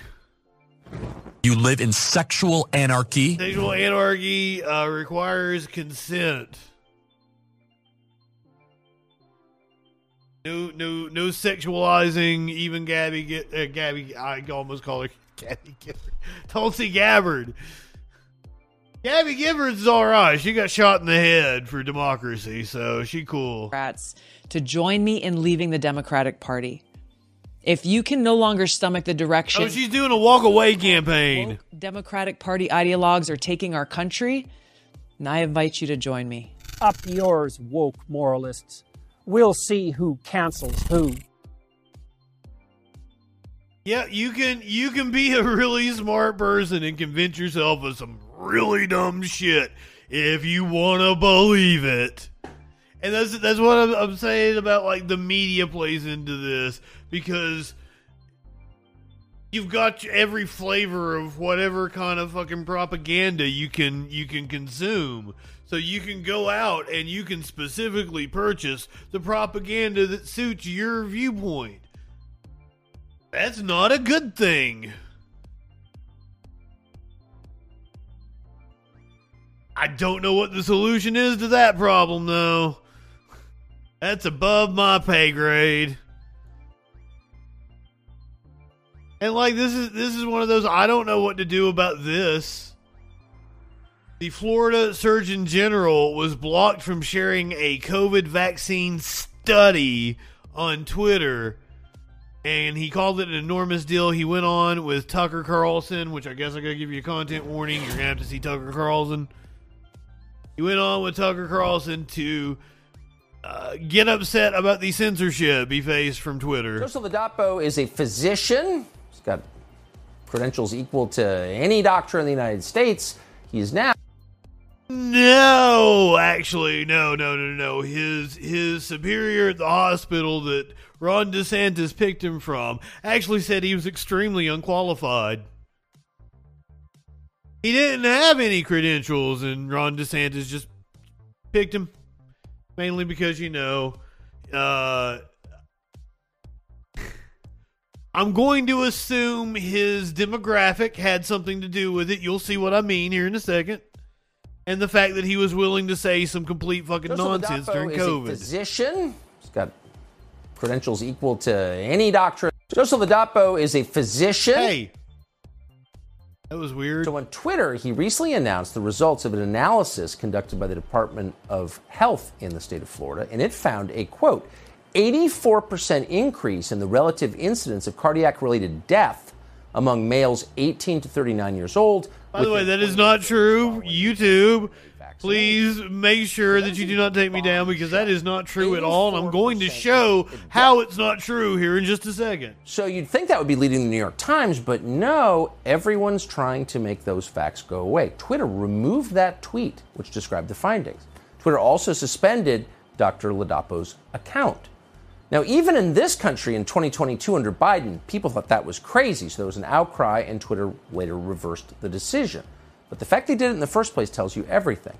Dr. Joseph Ladapo is the author of Transcend Fear, a blueprint for mindful leadership in public health. Oh my God, and he's hogging a book too.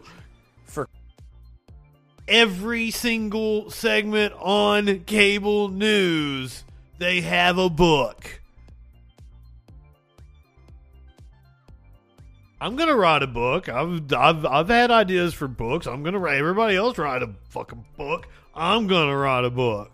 For coming on, the response to this is shocking. You would think people would want to know, because unless I'm misreading that summary, this is a... They'll have me on cable news if I write a book. Tucker, it's an enormous deal. I talked to people, and there's been so much confusion, as you know, over the past few years, that people have trouble sometimes even identifying when something has so clearly crossed the line.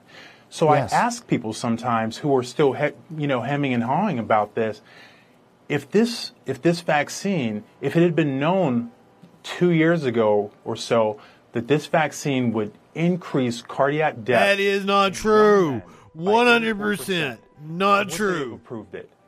The obvious answer is no, you would never give something to someone who was young and healthy and You're right. the risk of dying from from sudden cardiac death by 84%. But that's not true. And their response is, well, I don't know. COVID's pretty bad.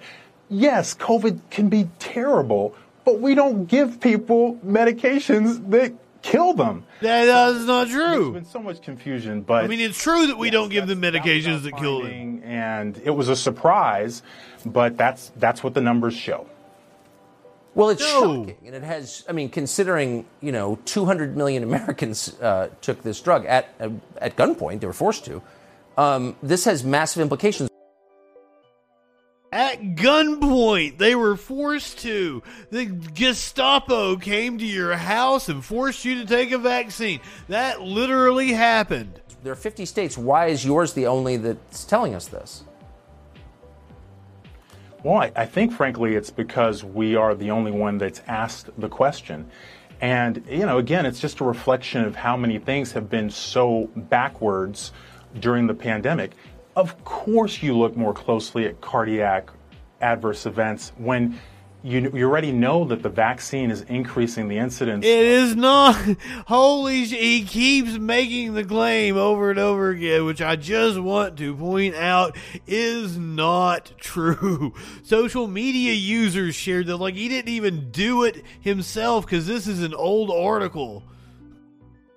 This is from 7 months ago. He just read something on Facebook and he's saying, we did a study in Florida. He's just passing off shit he saw on Facebook. And because he's a doctor, he's saying it's true. Social media users are sharing a false claim that people aged 25 to 44 in the United States experienced an 84% increase in excess mortality due to the COVID-19 vaccine rollout. The posts include a 2-minute video of Edward Dowd, who described himself as an equity investment executive. Speaks about the Centers for Disease Control and Prevention, data on the War Room show with former Trump advisor Steve Bannon.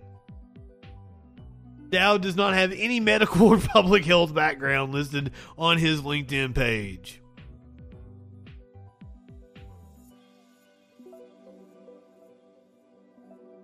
The CDC notes that on the page that there are several limitations to the data, saying it is provisional and incomplete. The estimates presented may be an early indication of excess mortality related to COVID-19, which not be interpreted, but should be interpreted with caution until confirmed by other data sources such as the state or local health departments. Oh, apparently Florida's saying he's confirmed it. So if you would like to read the Reuters fact check on that, boom, is in the chat. Had to cut him. I don't want another misinformation. YouTube, please be good to me. I thought I handled that well. Speaking of Tucker Carlson here, this former Newsmax host says he was canceled. Says he was canceled because he wouldn't attack Tucker.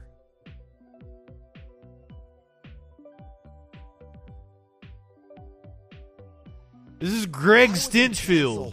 Me. Why would they cancel Stinchfield? In case you've been wondering where Stinchfield has been, like I have totally been wondering where the fuck Greg Stinchfield has been. To this day, I don't really have a reason. They told me that I didn't make... Hold on, we got to give him a... Up yours, woke moralists. We'll see who cancels who. Ratings inroads, that is, against Tucker Carlson. And Tucker Carlson's doing 3 million people a night. We were doing 300,000. To me, actually, that's great inroads against a beast. I mean, Tucker Carlson is probably the best conservative talker on cable TV there is out there right now. God, and horrible. We were making strides against him, but Newsmax was not happy we weren't making enough strides against him. So what did Newsmax want me to do to make those strides? Ooh. Well, if you can believe it, they wanted me to go after Tucker Carlson, to attack him. And I had a real hard time with this because to me, Tucker Carlson, I would say is number 2 to President Trump as the leader of the Republican Party. Really. That's a hell of a statement. He just wanted to lick Tucker's butthole. That's where he got his name Stinchfield from. There's not a politician, a Republican politician in America today that does not take a cue from Tucker Carlson over on Fox News. That's just the reality of things. Were there little things I could find to disagree with him on? Yeah, conservatives don't agree on everything, but by and large, really, I've always believed there is strength in numbers. And the fight that we are taking to the left, the fight to save America, especially now with President Trump gone, was far too important than to go after Tucker Carlson. Him and I were fighting for the same thing. Yes, Fox News is our competitor. Yes, Fox News strayed from the conservative values that it was founded on. But Fox News wasn't really the enemy. And honestly, Tucker Carlson isn't the enemy either, by far.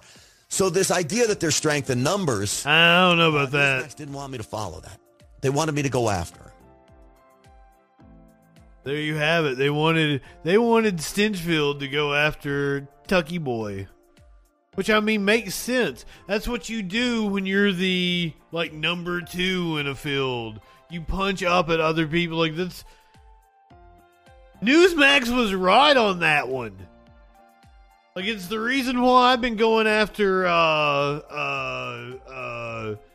what's the dude's name? I'm even drawing a blank. Jackson Hinkle. That's why I've been going after Jackson Hinkle.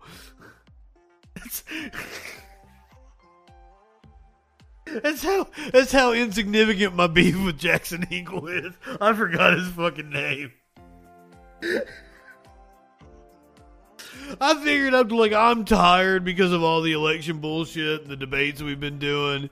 I figured he's pretty tired leading into the election. I figured I'd come at him in November and check back in and be like, hey, can I get my Jackson Hinkle debate? I want my Jackson Hinkle debate.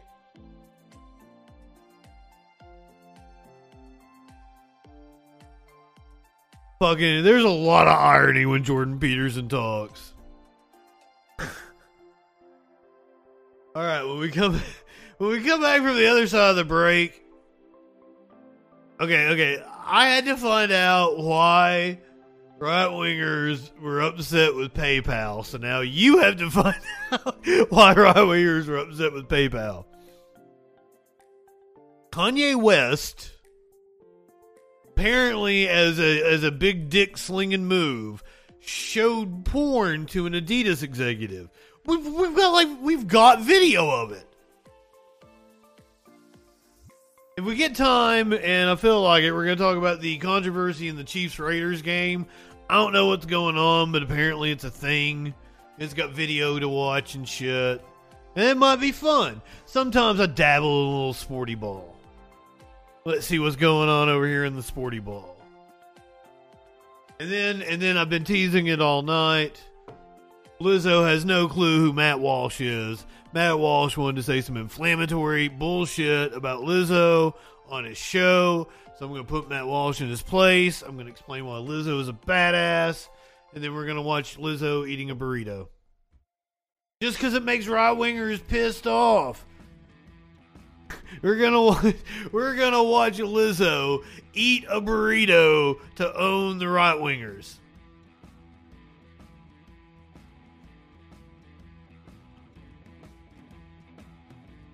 That sounds like a fun time to me. All that and more on the other side of the break here on the Troll Patrol live.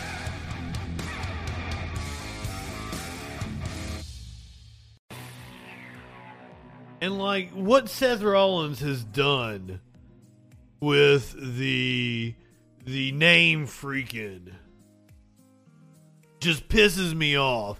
Have you guys seen, he's got this annoying fucking song. Oh, his suits are kind of bad. I can give him props on the way he dresses. His ring attire, when he has ties on, though, I don't like his ties ever. but his wild suits he wears, I'm down with. But his whole entrance and shit is annoying as fuck. I don't like Seth Rollins, and I don't like what he's done with my name. It's pissing me off. Sir, you cannot have, please help me sue Seth Rollins, guys, because I do not like what he has done with the freaking name. And I needed to trademark that shit years ago. Fuck. I'm worked up over it. Give me back my name, Seth Rollins. Go back to a character I like, because I don't like whatever the fuck you're doing now.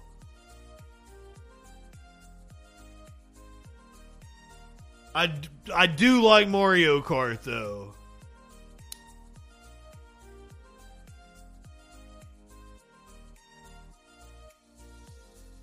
Rainbow Road is a bitch. All right.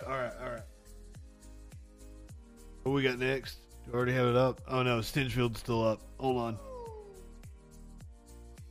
David the Tutor. Thank you for the sub. I didn't even know you were following. But thank you for being a freaking follower as well. Oh, holy shit. Murph. Thank you for the sub. Hell yeah. Oh, Tones out here giving out gift subs. Shit, Tones. You are amazing. Damn, thank you, Tones.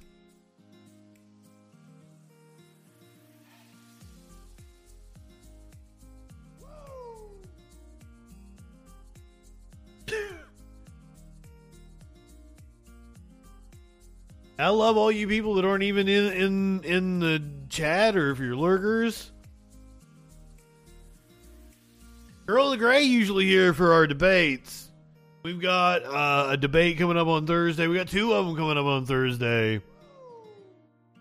We have a big one coming up on Friday. On Thursday, we have Gretchen Whitmer and Tudor Dixon in the Michigan gubernatorial race. We also have Mandela Barnes and Ron Johnson in the second Senate race, Senate debate in Wisconsin. And then Friday, I cannot wait for Friday. That is the Georgia Senate debate between Herschel Walker and the incumbent Democratic Senator Raphael Warnock. Thank you so much, Tones. You are awesome. I greatly appreciate it.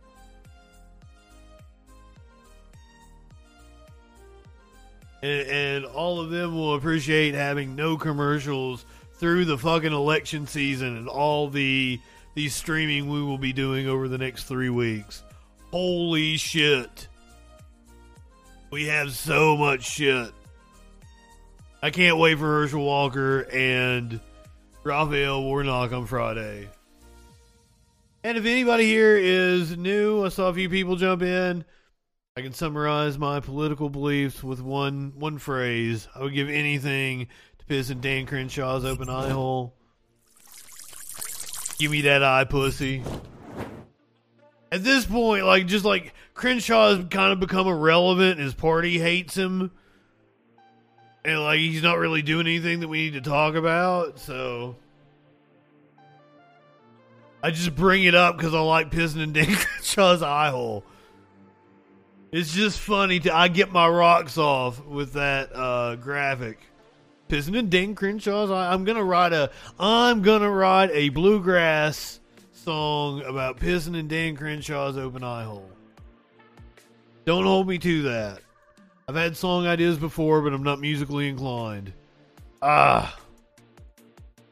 worry. We got it over here.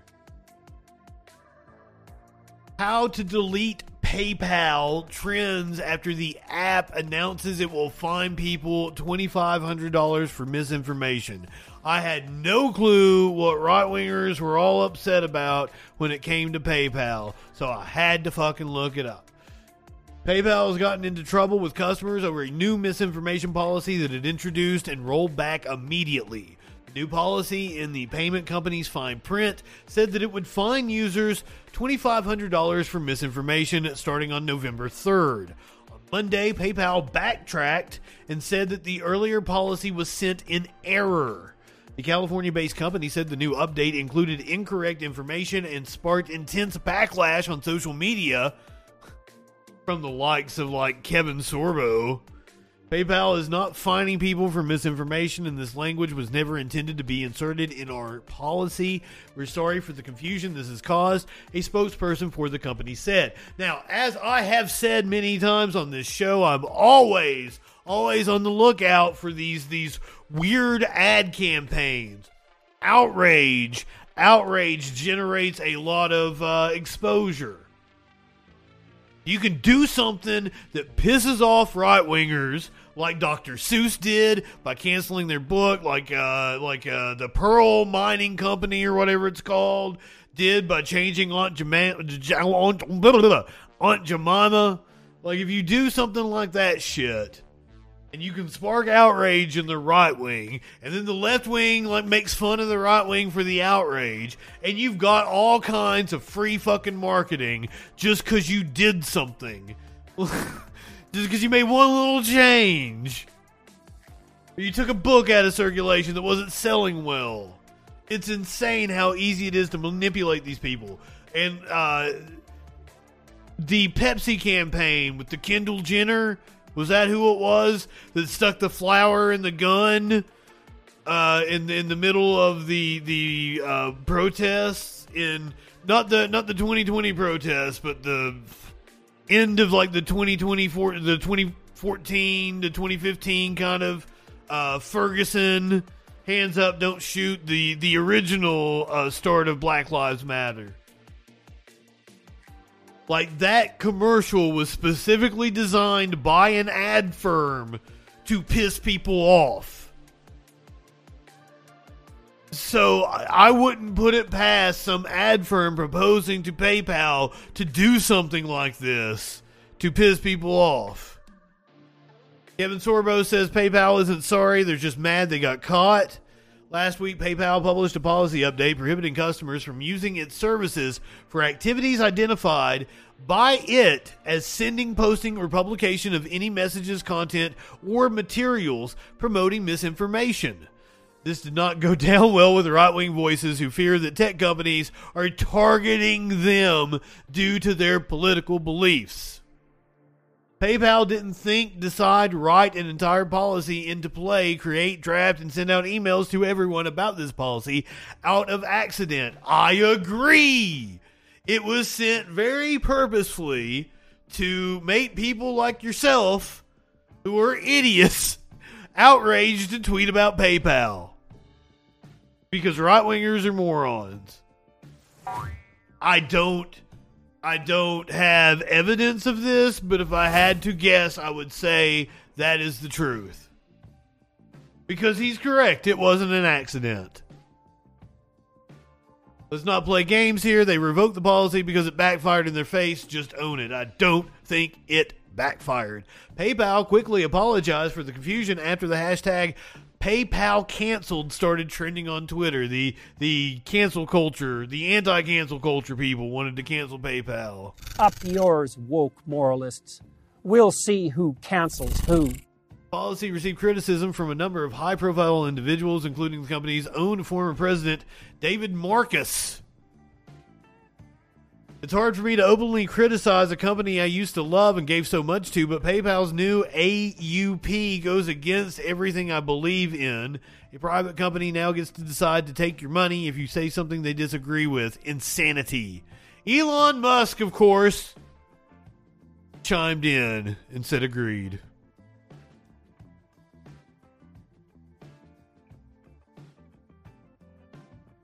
I'm going to take this opportunity. Okay. I'm going to let the chat decide.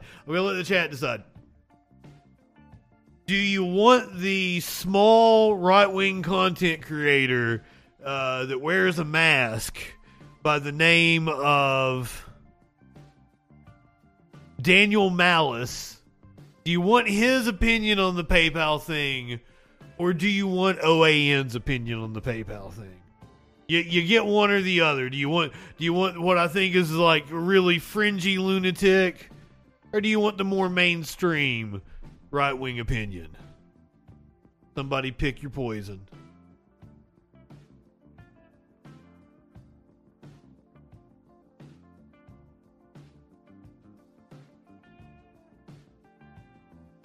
Interesting, this Daniel Malice who wears a mask.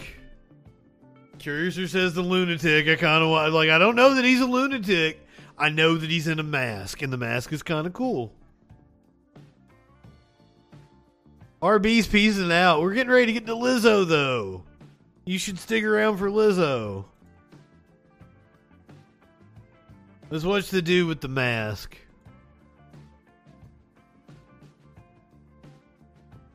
See the mask. Land of the free, they say.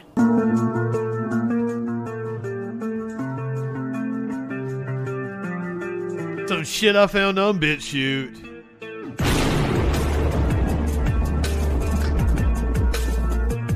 Oh, check out that intro. My name is Daniel Malice. Many people use PayPal, the popular payment processor for online vendors, auction sites, and other uses. And just recently, they stated on their policies webpage, starting November 3rd, 2022, that they would fine you $2,500 for spreading misinformation. You read that correctly. And here's a screenshot of that page itself. PayPal is there to provide a service with your banking institutions. A payment processor has no damn business to decide what is misinformation, or fine its users for that matter. If this doesn't count as theft, then I don't know what is.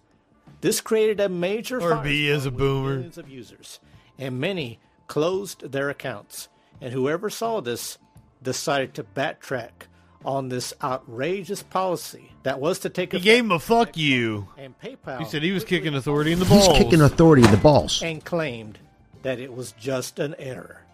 Former president of PayPal, David Marcus, had this to say on Twitter. PayPal's new AUP goes against everything I believe in. A private company. Oh, you think the mass person is a boomer? To take your money if you say something they disagree with. A spokesman representing PayPal stated that PayPal is not too dry for me. There's no production value to this. And this language was never intended to be inserted in our policy. We're sorry for the confusion this has caused. To those that have bought stuff on sites like eBay, they use a multitude of credit cards, especially PayPal. And if you want to pay in payments, you use what's called PayPal Credit, which can be very helpful to those that are not rich. Are we living in China? Is this North Korea? Oh. Never did I thought the day would come. Never did he thought. Would be punished for thought crime to a point it would affect your bank account. But stories like this are unfortunately very, very common. Take Alex Jones, for example. The founder of InfoWars was also banned from PayPal. So about a week